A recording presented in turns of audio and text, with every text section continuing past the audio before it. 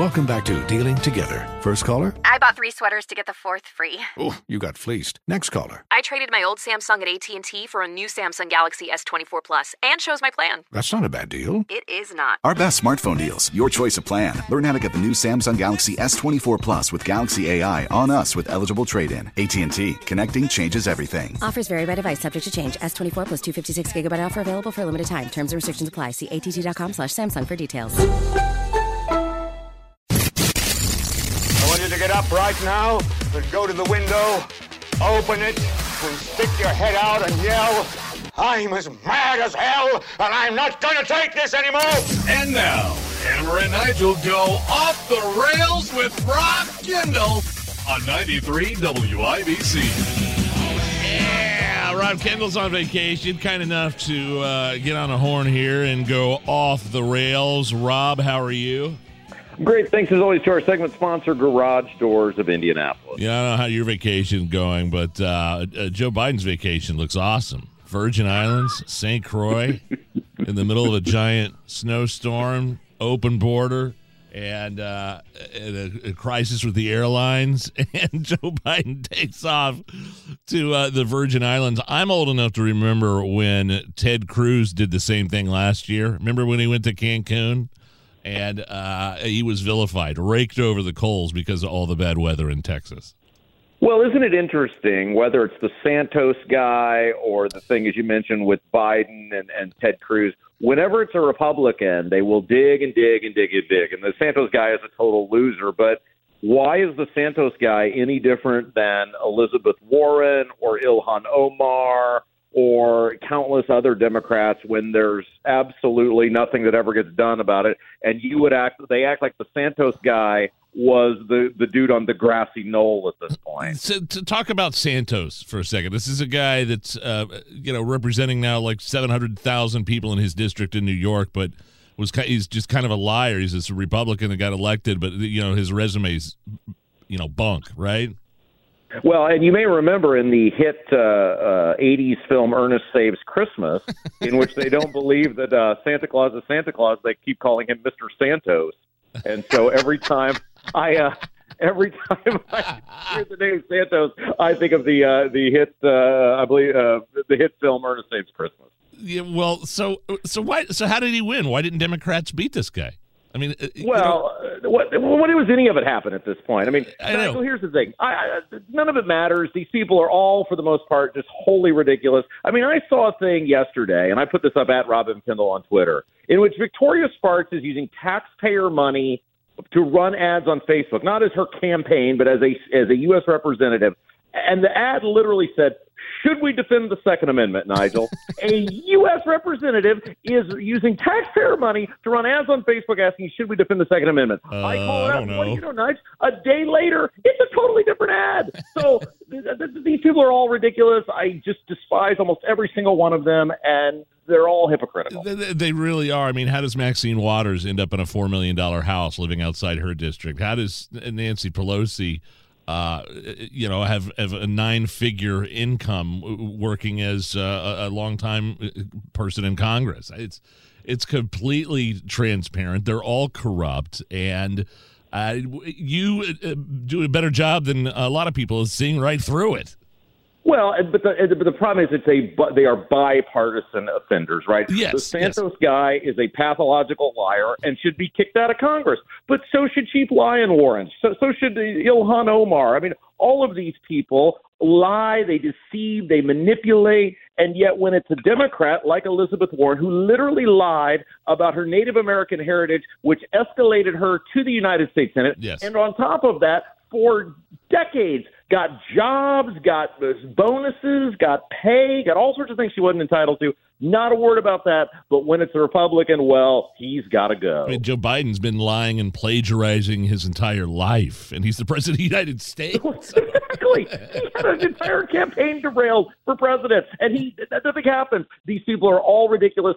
Almost all of them should go. But it is amazing how the media is not going to stop on this Santos guy. What did you think of? I thought this was pretty funny. The January 6th committee, this sham, this show trial that's been going on at the cost of millions of dollars, taxpayer dollars. They dropped the Trump subpoena.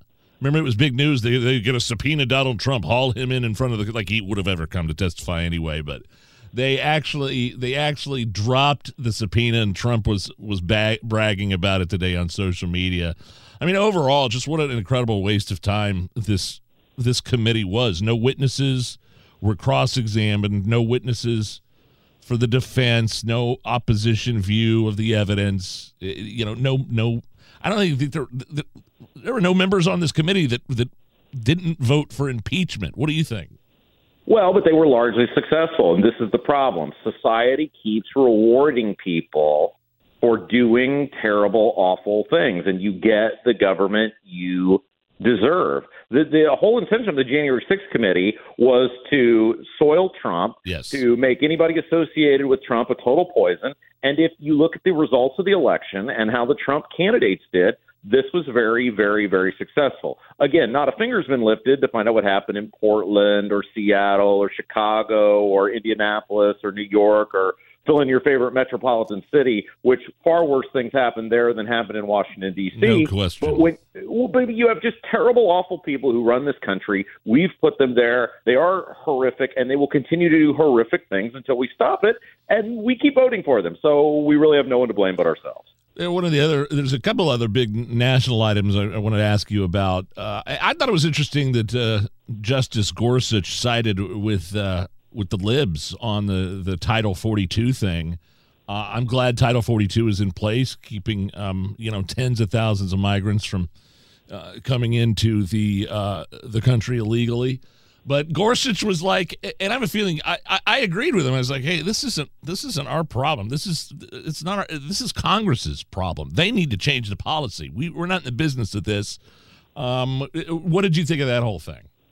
Well, he's probably right. And Gorsuch, next to Alito, is probably the best justice on the Supreme Court from a purely libertarian standpoint. I think he certainly is. Here's the problem, though.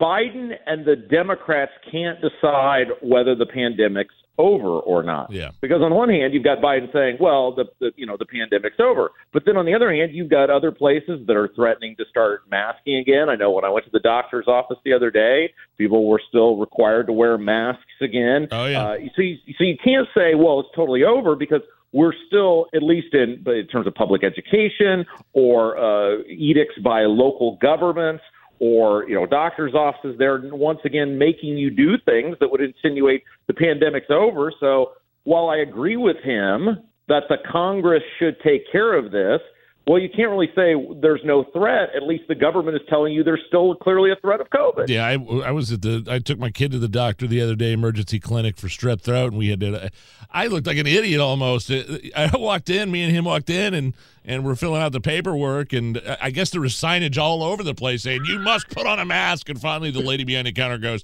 sir, can you put on a mask, please? I'm like, oh, I hadn't put on a mask for a year. So you're absolutely right.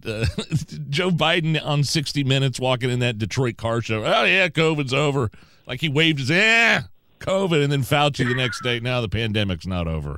I feel so much better about myself, Nige, because we did the same thing. We were to the elevator, and I looked around, and it's like one of those scenes in the movies where, like, everything around you stops, and you're noticing. Yeah. And I told my wife, I said, everyone has a mask on here except for us.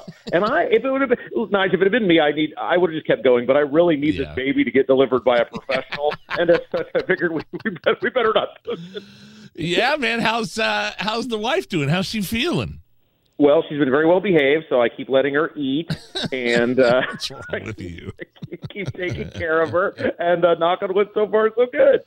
Hey, does our transportation secretary, does he actually do anything? Like, has Pete Buttigieg accomplished anything? We played audio earlier of him on some late night talk show, James Corden, over the summer. He's like, things by the air, the airlines will be fine by the holidays. I mean, he's on tape. He's ignored letters from attorney generals saying, "Hey, we've got a problem here." Has he accomplished anything in his time as Treasury Secretary other than taking a 6-month paternity leave? Well, to quote the great philosopher Eminem, Pete Buttigieg is great at portraying himself as what Eminem once called an innocent victim. because he is never responsible for anything that happens. And the Biden administration, and again, we let them get away with it, right? We keep allowing them to get away with it. We keep not punishing people at the ballot box.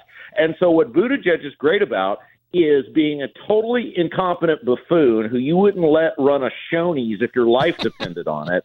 And yet this guy just will waltz out there, whether it's baby formula, whether it's transportation, whether it's transportation again, whether it's supply chain. It's always someone else's fault, and he always waltzes out like this strong man threatening other people when he is at the crux of all of these problems because he's totally incompetent. Can I get you to stick around for one more segment? I wanted to ask you about the Indiana Department of Education. They need more money.